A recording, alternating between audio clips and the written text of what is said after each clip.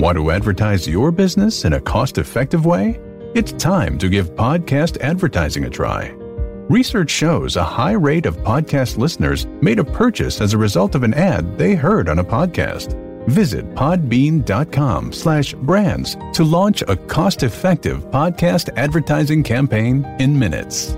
That's podbean.com/brands. Welcome to Y'all-itics, the home of cold beer and hot takes on Texas politics.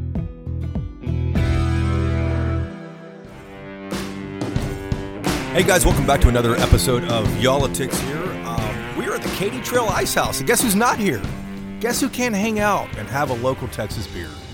Wheeler. Wheeler's not here to order his little fruity beer, his little IPA. Wheeler actually has the day off, so I'm going to pour one out in his honor and expense that and see if they'll actually cash that check. But in Wheeler's place, our guest today is a colleague of ours, David Schechter, a buddy of mine who I have long looked up to, not only for his Brooks Brothers suits, but for his spectacular reporting as well. So we are at the Katy Trail Ice House. David, good to see you, man. Good to see you. They just turned up my theme song. They did. We're rocking out over here. Cheers. What are you drinking today, I'm drinking a Manhattan Project Half-Life, which is a cloudy, hazy IPA. That's a good place. That's from Dallas, Texas, Manhattan Project Beer Company. That's a good one. In a cold chalice.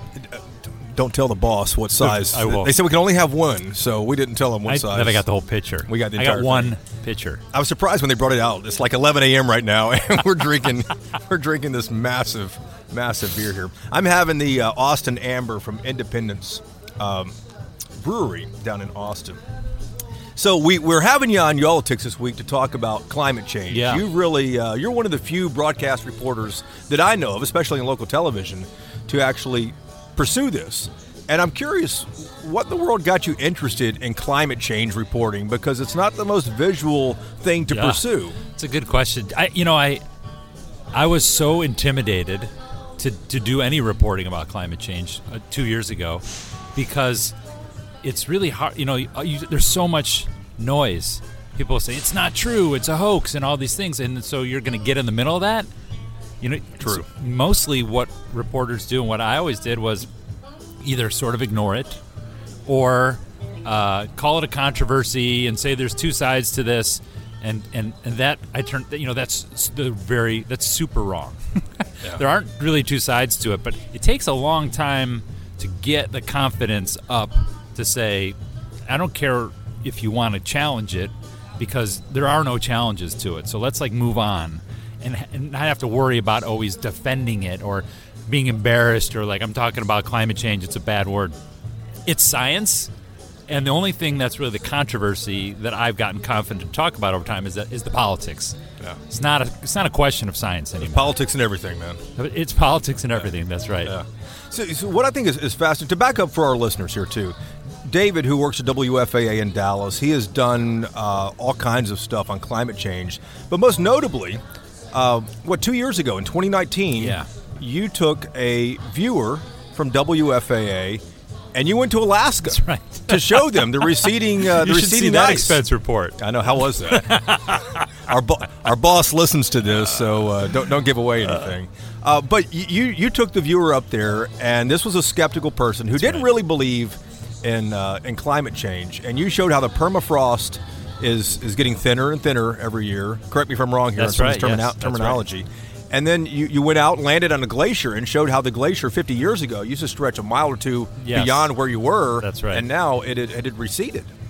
That was the beginning of my journey, and then we also had his journey. So my journey was, like I just said, I read about it, I believe it, but I haven't really done any of the reporting firsthand. So that's what I was doing on that trip. But here's a guy, he's a roofer from Dallas, and he's just, I don't believe it. The climate's always been changing. It always will change, and there's nothing we can do to influence that.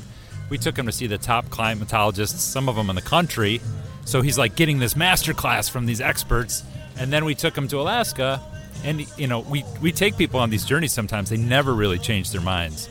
But he saw that glacier. That was what did it. He's it used to be a mile longer, and he, seeing it made him believe it. So climate change has that aspect of like things that are going to happen in the future, things you maybe can't necessarily see. And so he saw that, and that was like, boom, the light bulb went off for him. And that was kind of cool. Wow. And so right now, you guys are probably seeing this, what's going on in the headlines right now in Glasgow, Scotland. There's a big climate summit. World leaders from all over the planet are there trying to figure out how to cut emissions, how to stop the planet's warming right now to try to at least arrest what's going on as we speak. Here's what I haven't looked up enough to know. What does COP26 mean? COP26? Yeah. I hear that all the time. Yeah, it's a weird acronym, and it's sort of clunky, but it's called the Conference of the Parties. Each country is sort of a party to the Paris Agreement, which was in 2015. Actually, even further back. So it's the Conference of the Parties. It's the 26th meeting of the Conference of the Parties. From a branding perspective, I could have come up with something a lot better than that. But that's what it is, and it got 195 countries represented. Not the premier of China, not Putin from Russia. China and Russia did not show, right? A couple of notable no-shows. Yeah. But they're all there. Basically, the way I describe it is like it's going to be bad no matter what. The world is on track. The temperature's going up since 1970. Right. You can look at it, and it's going to keep getting worse.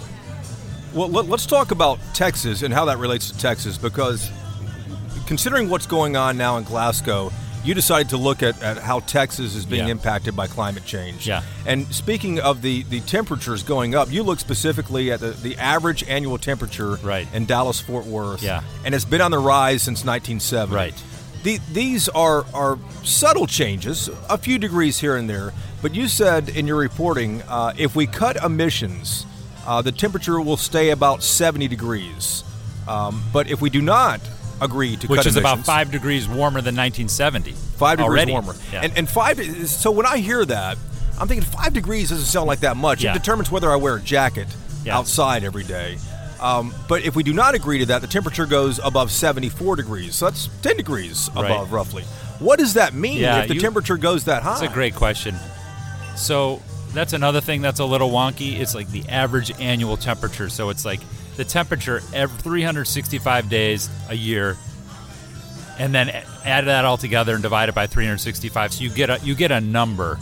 So it doesn't mean that the days are going to be 5 degrees warmer. It's just that the background temperature is going up. So like, for example, if it's 5 degrees warm, like in what we saw in Alaska, and it's similar here, like the fish that spawn in the streams, they spawn at a really specific temperature. And if the temperature is now always, the average temperature is 2 degrees warmer, they don't spawn, or they spawn less. Or people go hunting for dove here in Texas, and they go the same week every year. And over the last 10 years, they go, where are the doves? They're not here, or they're coming later, because they're adjusting to the changes in the climate. So the climate's the background. We think of the day-to-day like, should I wear a jacket? But the climate is really like this background pattern that everything is established on. How hard is the road going to be that we're going to build? How deep are we going to put the pilings in the buildings that we're going to build? What are the insurance rates going to be in the future? These are all like basic, steady things that have been based on everything that happened in the past. It's the foundation on which we live. Right, and now the foundation's changing, and you don't know what it's going to be necessarily in the future. You can't say, well, the last 50 years it's always been like this, so the next 50 years are going to be like this too. Now we don't know. And the greenhouse emissions is it's kind of a phrase, a term that we use now too. But to back up to our science class back in biology back in the 70s and 80s, what are greenhouse emissions? Because it's when you and I were driving over here, we use some greenhouse emissions. Right. We're not using any to produce this podcast, fortunately, besides the energy that was used to make this beer. But what are those? And that's kind of what seems to be the focus of Glasgow, right? Yeah. So greenhouse gas emissions, it's a really old physics issue. Like everybody, you could learn about this 100 years ago in science class. That carbon dioxide, if you took like a little glass bell jar and you stuck carbon dioxide in it, and you had one that didn't have any carbon dioxide in it, and you heated both of those jars up, the one with the carbon dioxide is going to remain warm, because the carbon dioxide holds heat for a lot of reasons. So primarily it's from factories and cars and other things as well. And you release the carbon dioxide into the glass dome, which is now the Earth's atmosphere, and it floats up there for sometimes for like tens of thousands of years. So it's not going away. Wow. It's there, and and so it absorbs the heat. And if it wasn't there, that atmosphere would be cooler. But now every day we drive our cars, we have the factories, we put more carbon dioxide into the atmosphere, and it retains some of that warmth. So that number that we talked about before, that Texas is going to be 5 degrees warmer or 7 degrees warmer, that's because you've locked in this sort of blanket around the Earth that's warm. Well, getting back to the numbers there, too, about how Texas, or DFW specifically, is increasing in temperature. You went around the state, you went down to Corpus Christi, and you actually saw some visible climate change. And one of the things that I've always been curious about that you showed us in the reporting at WFAA are these like 6-inch PVC pipes out in the middle of the Gulf there that record the tides. So what did you find? Yeah. How is climate change already affecting Texas? I guess I'm a science nerd. I really like science, and I like reporting about science because I feel like it has like, it's very data-based, right? It's hard to, it's black and white, you can't mess with it. It's like, so there have these tubes, and inside of them, the tube is basically empty. It's a giant PVC tube. Stuck down into the Gulf. Yeah, on the Gulf, there's like a whole series of them along the Gulf Coast, and every few miles there's a pipe like this, and there's really nothing in it. But at the very top of the pipe, it's sending down like a ping, and at the bottom of the pipe is where the water will be, and so it's like it's hitting the water and it's making a measurement. Like how long did the sound come to take back up to the top? So it takes a measurement. It takes like 60 measurements in a minute, and then averages them.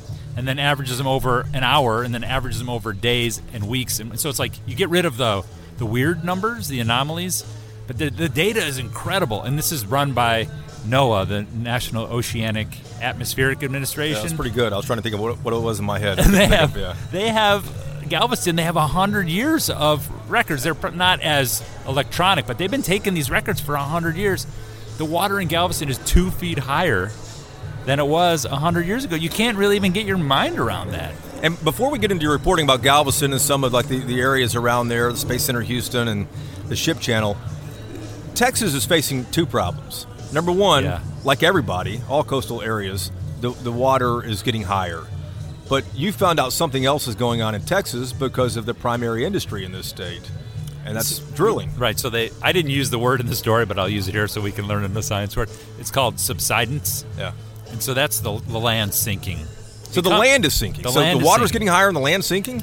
Right, so you double the problem. If the land, this water's rising about the thickness of 2 quarters every year, and now the land is sinking about almost the thickness of 2 quarters every year. Again, that doesn't sound like that much. That's a half inch, though, if maybe more, right? It's like, a quarter of an inch maybe. But then in a year, that's an inch. Or in 4 years, that's an inch, and then like 8 years, that's 2 inches. So it happens slowly over time. It's like the frog in the pot, where you don't realize you're getting boiled until it's too late. But the pumping out of the water, the drilling of oil and gas kind of creates a pocket underneath where that stuff used to be. Plus you have fault lines and just the basic geology. Some coastlines are more prone to sinking than other ones. And how's Texas? Is Texas more prone? Texas is highly prone to sinking. And so the only place that's sinking more is Grand Island, Louisiana. That's like the worst. I thought that had already sunk. Is that still there? I know. I thought it was like a buoy out there or something like that. No offense to our listener in Grand Isle. Our Grand Isle listener, hello. Yes. Texas has a very bad problem. They call it relative sea level rise. It's not just the land sinking, not just the water rising, but the land sinking together is called relative sea level rise. And we're going to get into the politics of all this in a moment. But what I thought was interesting is that, people who live in North Texas or out in West Texas, they might not go to the beach very often. Right. They might not really see the impacts of this very often. But you point out that with the sea level up 2 feet in Galveston over the last 100 years, 6 million people live along the Texas Gulf Coast. That's a third to a quarter of the entire state of Texas. Yeah. That's a big deal. Yeah. I'd never been to. I had been one time to Texas City, but I never even really got quite to the water. So this was all new for me.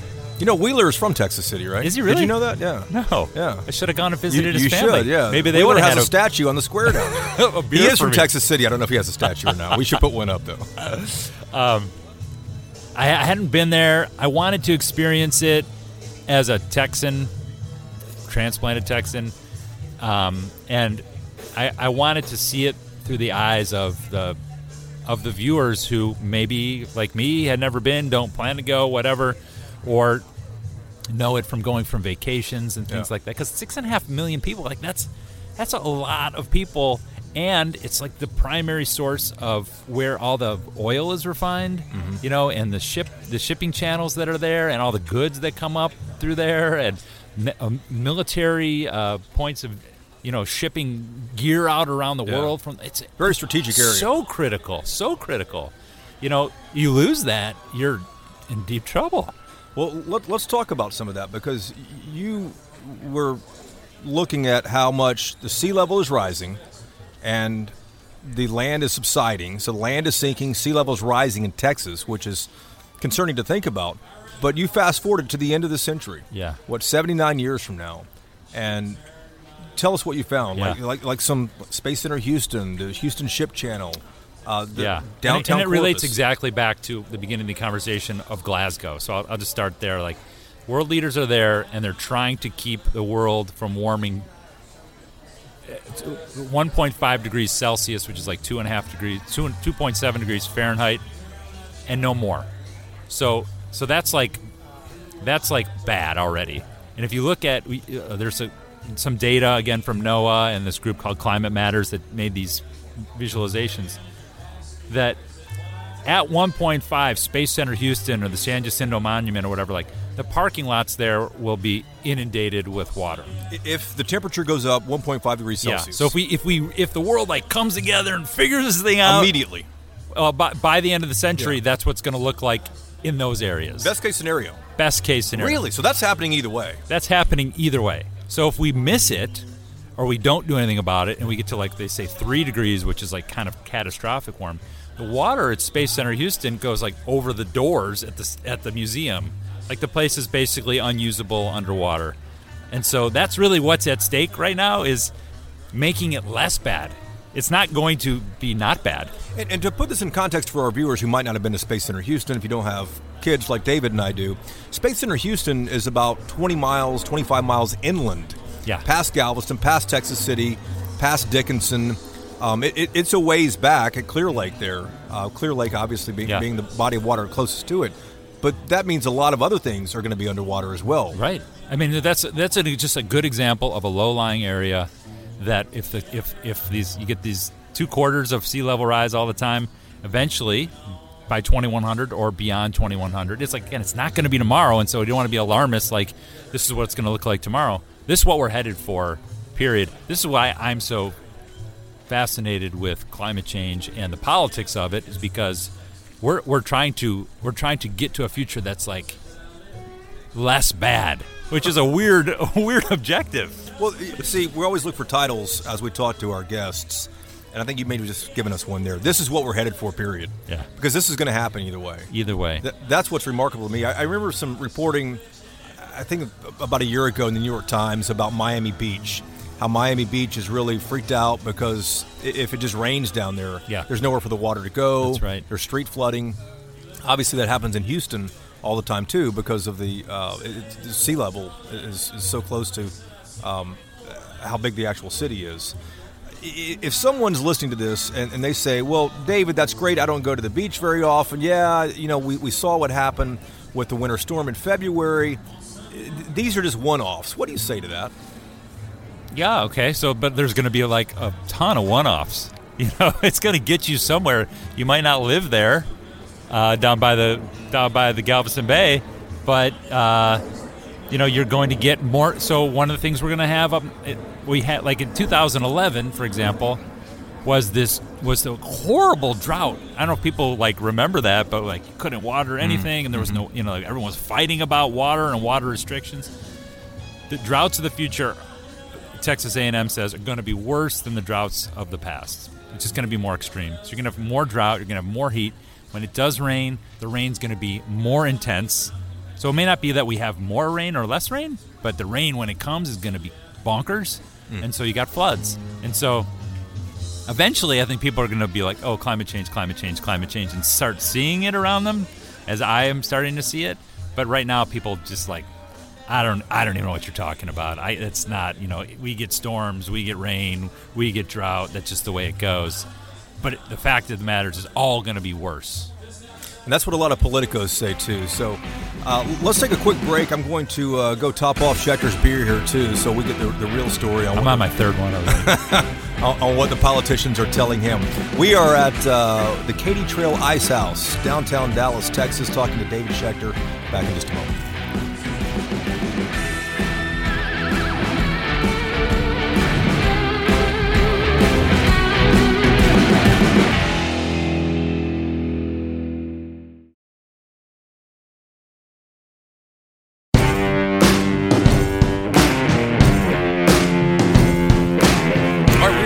Politics here. Wheeler is taking the day off, so we're drinking one for him. I know Wheeler. He probably has his feet in the pool back in the backyard or something. Who knows? So we are talking to David Schechter from WFAA in Dallas. He is what I think is one of the only, if not the only, local journalist really focusing on climate change, local television reporter. And David has done this for 2 or 3 years. He's been to Alaska. He has just done 2 stories for WFAA in Dallas talking about how climate change is affecting Texas. One of them discusses what we just talked about in the first segment there. But the second segment I want to focus in on here is the politics of it. Yes. Okay, it's bad. So what are we doing? What is Texas doing specifically? That was you laugh when I tell you that, when I make that statement or ask the question. Well, what is Texas doing? Because you spent some time on this for a pretty in-depth story the other night. I mean, the short answer is Texas is doing nothing. Nothing at all. Nothing at all. Despite the science, though, that's remarkable. And the way I kind of pose it is, the science is really incontrovertible at this point. There's really no. It's not worth arguing about what's happening because it's happening. Or if you want to argue about it or you want to learn more, for sure, let's talk about that. But the politics of climate change are not. I mean, so like. Climate change is happening. Science is rock solid. The polls show 80% of Democrats, or 88%, 88%, accept that climate change is happening, and 30% of Republicans accept that it's happening. In that environment, it's not a good issue in my view, for a Republican anything to even be talking about it. And the downstream effect is air quality in the future is going to be worse. But the Texas Department of Environmental Quality, which is responsible for air quality, doesn't have a policy about climate change.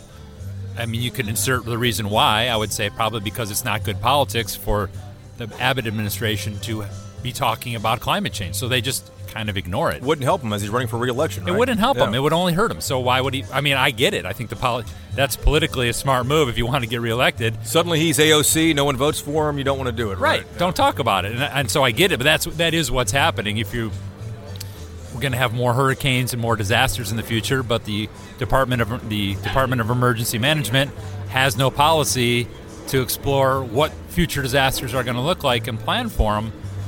I look at it from just a management risk perspective. Like if I ran a company and somebody told me that my company's facing a risk, I would be derelict if I didn't try to address it. I think it's basic governance, and it's not, but that's an apolitical way to look at it, I think. Well, so what I don't get is you listed out a number of agencies, TxDOT, Texas Commission on Environmental Quality, TCEQ, you just mentioned, the Emergency Management Agency, right. Texas Department of Insurance. Yep. I think you had 9 of them, 9 of them on screen that have no plan at all.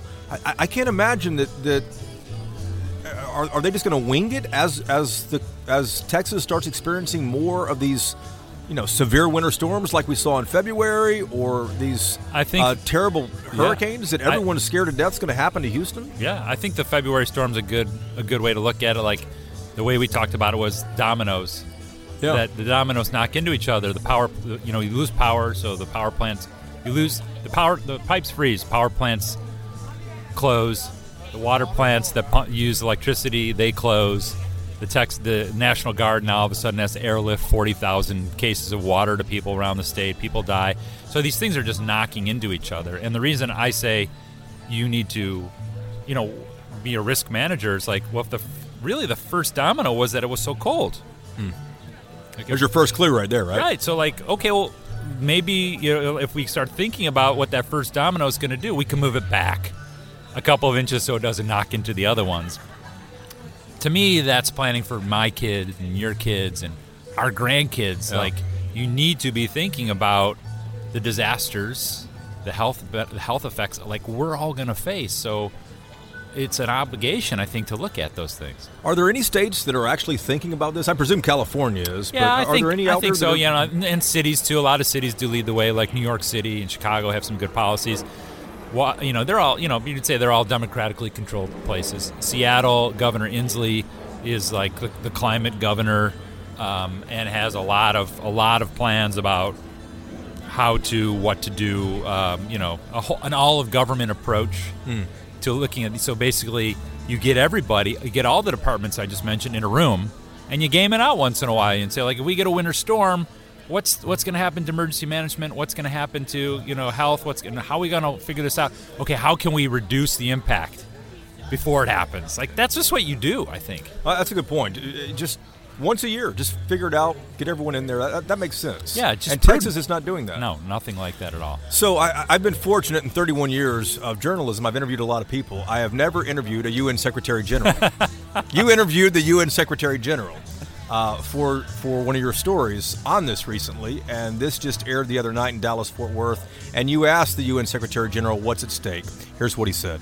How important is the participation of a state like Texas for the world to achieve its goals, and how do you encourage participation from a state that's so entrenched in the carbon economy? Texas is prosperous today because Texas is based on what was the main factor of wealth and power in last century, oil and gas. So if Texas wants to be prosperous in 2050 or 2070, Texas will have to diversify its economy, and Texas will have to be less dependent on oil and gas, and Texas will have to be a leading state in renewable energy in the U.S. All right, so that's the UN Secretary General there. And after the UN Secretary General made this statement, we heard from Governor Abbott. That's right, yes. And tell us what Governor Abbott said, because his response responded. was Texas to UN, pound sand. That was his response. I don't mean to laugh, but I think the appropriate response would be something like "Don't mess with Texas," maybe, or something like that. I don't know. Pound sand. I wasn't sure everyone even understood what that meant. My wife's like, "What does that mean? Drill from oil?" No, it's like it's a get out of our business situation. Go mind your own business. So he tweeted that back to the United Nations just to make a statement. Yes. The governor did. Yeah. It was. I guess it was a predictable response. I don't know that. I wouldn't expect him to say, you know what, you're right. And the United Nations is like, on one hand, does incredible science, and it tries to get people to reach these aspirational goals. They don't have a lot of authority, and they're such a foil. They're such a foil for so many people. Like, oh well, it's the United Nations. Like, we don't listen to them, and they're trying to control the world. And I think some of the things that they do are really helpful. The science, bring together 400 scientists around the world and get every nation to agree on something. Like, that's hard work and important work, and they just get easily disregarded, which I understand also. That's good politics in that. Like, get out of here, UN. We don't want to. This is our place. Texas. This is Texas. We don't listen to UN. But David, doesn't the governor have a point? I mean, Texas is number one in wind energy. Just drive out Interstate 30 from Dallas, and you can see that. We're number two in solar energy. We're doing pretty well when it comes to renewables, but we're still pulling oil and gas out of the ground. I think Texas is like part of the problem, and a big part of the problem, and a big part of the solution. This is what excites me about doing the reporting I'm doing and living and working in Texas. Like, the opportunity here is amazing. There's so much wealth. There's so much energy infrastructure. There's so much energy development. And to transition into the future, it's clearly happening. I mean, it's not like we're not going to make any more wind. We're not going to do any solar. We're just going to keep drilling for oil till we're all dead in 150 years. It's going to happen. The transition's going to happen. The opportunity for Texas is immense. And yeah, we make more wind than anybody else. Let's make more, or we also refine more oil and emit more carbon dioxide than any other state. So, that's a big pain point to change your way of life that's based on a carbon economy. I've done a lot of reporting about what happened in February across the state, and everyone's talking up wind energy and solar energy. But isn't one of the issues? I don't know if you know this or not, but we don't have enough battery capacity to store that wind energy and that solar energy to use if we need to. There are strategic gas reserves and strategic petroleum reserves. If we had to pull that stuff out of the ground, out of the salt mines that are stored in East Texas and Louisiana, we could use that. Right. But if the windmills aren't, if the turbines aren't blowing out there, and we don't have any capacity to store what they already captured, we're in trouble, aren't we? So I think the two ways to think about that is like we're not all of a sudden tomorrow going to be all wind energy. So you have to build your grid and plan for what's in it. What's the mix? When are you going to have more wind? When are you going to have less wind? When you can have more coal? When are you going to have more gas? When are you going to have more solar? And that's what they do. They plan around this portfolio of energies and try to predict into the future what they're going to need when. The thing that you just mentioned, the batteries are actually like the number one source of like new energy development in the state is like battery installations. But there's a lot of juice behind. Sorry for the pun there. That was good. That was good, man. There's a lot of juice behind building these battery installations. So when the wind is running overnight and you don't need it, it goes into the battery, and then back in the daytime when people do need it, you release the battery energy into the grid. So we're definitely not there, but we know the direction we need to go. Like, do we want to be the leader in battery installations? Why not? I think we probably do. Why not, right? Right, yeah. Right. So you get it from both sides. Like, those plans are happening. People are developing things in Texas. There is energy in that direction. But the politics still is like pound sand. And the natural gas industry, if people are following this, Wall Street Journal just did a story on this. We talked about it on WFAA a few weeks ago. But the natural gas industry for a long time had I don't want to say they've been starved of capital for development, for new drilling, but investors have said, let's slow down a little bit on that. And now we're in a pinch this winter because we're drilling for more, but we're also exporting more. So we're going to be paying higher heating costs this winter. But when I hear of what needs to happen, if our politicos aren't doing anything, there are companies that are making changes. Ford came out with that Ford Lightning, that F-150 that's electric. Yes. And I think that came out in March or April because if my memory's correct, it can power a home up to 7 days. Yeah. And everyone was thinking, well, I'm getting rid of my car. Right, there's my generator, right? I Absolutely. Power goes out, I got my car.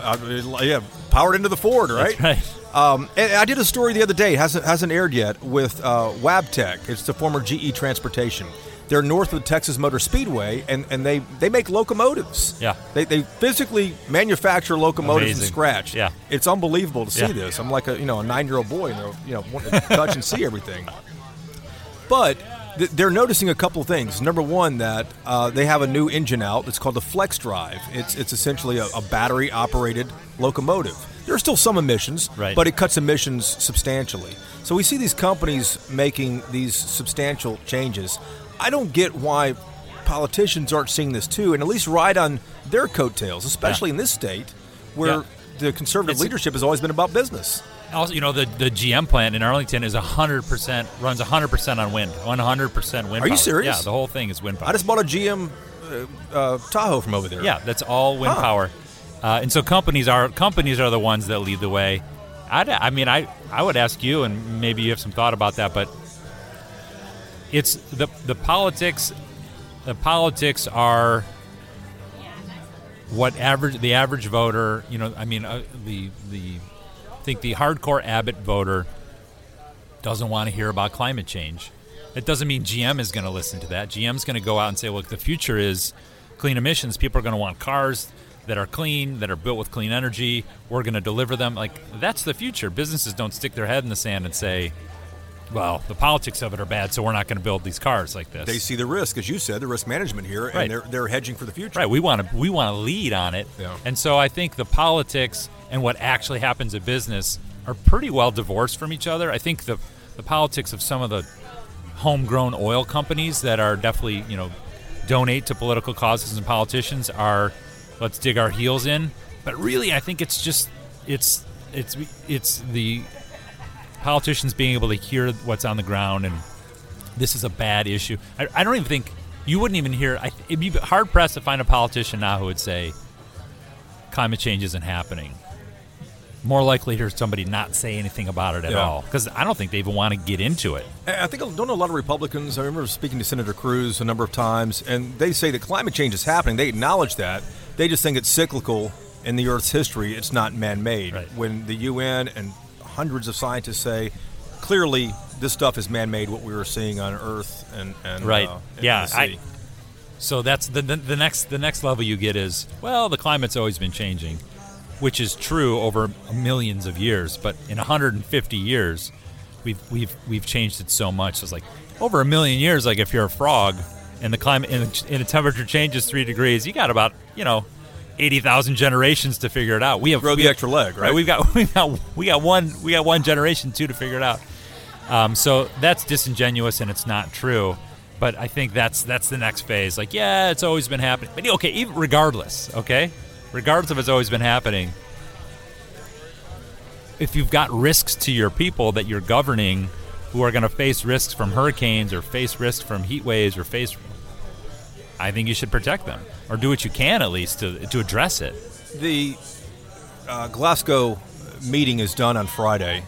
What are the chances, let's say that, in 2 years when Biden's up for re-election, let's say he loses to a Republican, or 5 years down the road he loses to a Republican. I guess they could withdraw from whatever is being done there, right? Just like President Trump did with the Paris Agreement. I don't know what the provisions are in terms of withdrawal. Like, it was interesting the way the withdrawal worked last time is it was like designed to end the very day that the next president of the United States was sworn in.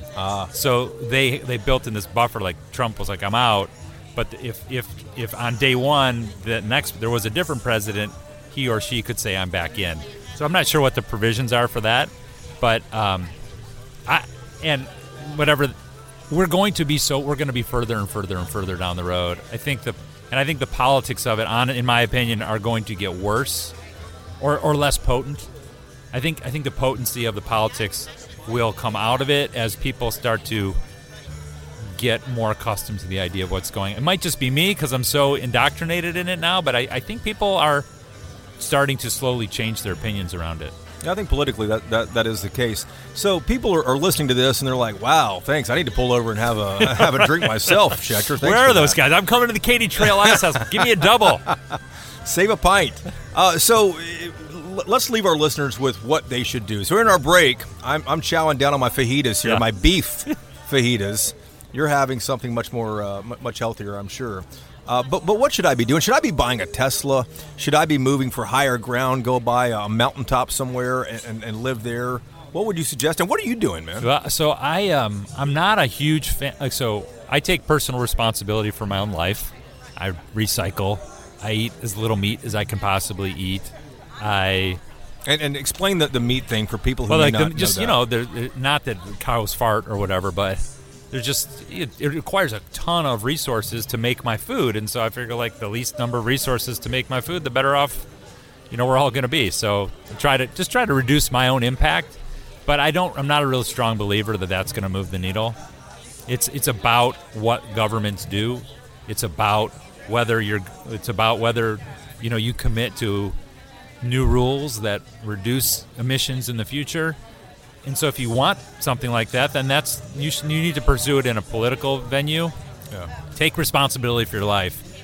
But the fact that we're all going to recycle our plastic bottles is a kind of a fool's errand to think that's going to get us out of any kind of problem, I think. Are you moving in 5 years before things get I'm not moving anywhere. I mean, it's going to be hotter here, when you and I are retiring from WFAA in 25 years, hopefully. But I think I'd only be 52 at that point. I still have a few years to go, but I don't know. I mean, my advice is to just is to seek action at a systemic level, political level. Yeah, or organizations, or through corporate governance, or the companies where you own stock, or the companies where you work, or the companies that you shop with. Like, you should expect things from these organizations. You'd want to see them getting together and saying, we're going to be zero net emissions by 2050. Like, those are all things you want to hear. I think it's just not my personal responsibility to fix climate change as one person. So last question here to wrap it up and come back to the beginning. How confident are you that the world will meet its goal to cut emissions in half by what, 9 years from now, 2030, and then fully get rid of all emissions by 2050? That seems super ambitious. And I was talking to drop names here, since you're interviewing the UN Secretary General. You dropped the name. I interviewed the U.S. Commerce Secretary, Gina Raimondo, and I said, Madam Secretary, that seems really ambitious. And she shoots back at me like I'm one of these climate deniers. I'm like, no, ma'am, I'm asking you the question here. Yeah. How confident are you something like that could actually happen, though? This is 9 years from now, Dave. Yeah. I guess I am cautiously optimistic. I think, there's even stories out today that even if everybody does exactly what they said they're going to do, like we've undercounted it, or, even if everybody did what they said they're going to do, we're still going to have to figure out how to now pull carbon out of the air with technology that doesn't really even exist. I think if it's incentivized, like, people can make money doing it. So I think if you have the right regulations, and then some of those regulations incentivize marketplaces, which not everybody agrees with me that's helpful, but like, look, if I can make money pulling carbon out of the air, I'm going to try to find a way to do that. Yeah. So I think, I don't know if it's exactly at that time frame or whatever, but I feel like it's more likely than not that we will arrive at a place that is maybe not that 1.5 that we talked about, but also not that 3. And I guess I'm hopeful. That's kind of, that's probably just because I'm a hopeful person. You are a hopeful person. That's why I look up to you, man. It's a good point, because at the end of the day, it's not just about industries that might not be around in 20 years, maybe oil and gas, but it's about the new industries and the new opportunities that will be generated from this. Yeah. And I think I agree with you. There are probably a lot to be to come out of that. I mean, if I had a lot of money, which I don't. You're pretty loaded, man. I like that jacket. Thank you. It's custom. I would. I'm excited about the opportunities that exist in investments in clean energy. I think the growth there is going to be phenomenally off the charts. What stocks are you buying? What's that? What stocks? I don't know. Like, I guess I don't really study the particular industries or the companies themselves, but I feel like that's a huge growth, and like that's like the next tech. I think you're right, man. It's always good to talk to you. This is fascinating reporting. You can look it up if you just break out the Google machine, type in WFAA Schechter, SCHECHTER. 2 CHs. Yeah, that's right, 2 CHs, and you can find David's work. David Schechter from WFAA. Thanks so much. A pleasure to be here. Thank you. Wheeler missed out. We poured out one in his honor here, but you can tell, or I don't know if you can tell, but it's gotten louder. I mean, people are full-on dancing around me right now. It's like 11 a.m. on a Monday, man, and there are babies here, there are dogs here. Willie's on the radio. I think this is Willie. I heard Willie a moment ago. Shout out to the Katy Trail Ice House for having us here. Jimmy Fell is the general manager. They took good care of us, so we appreciate that.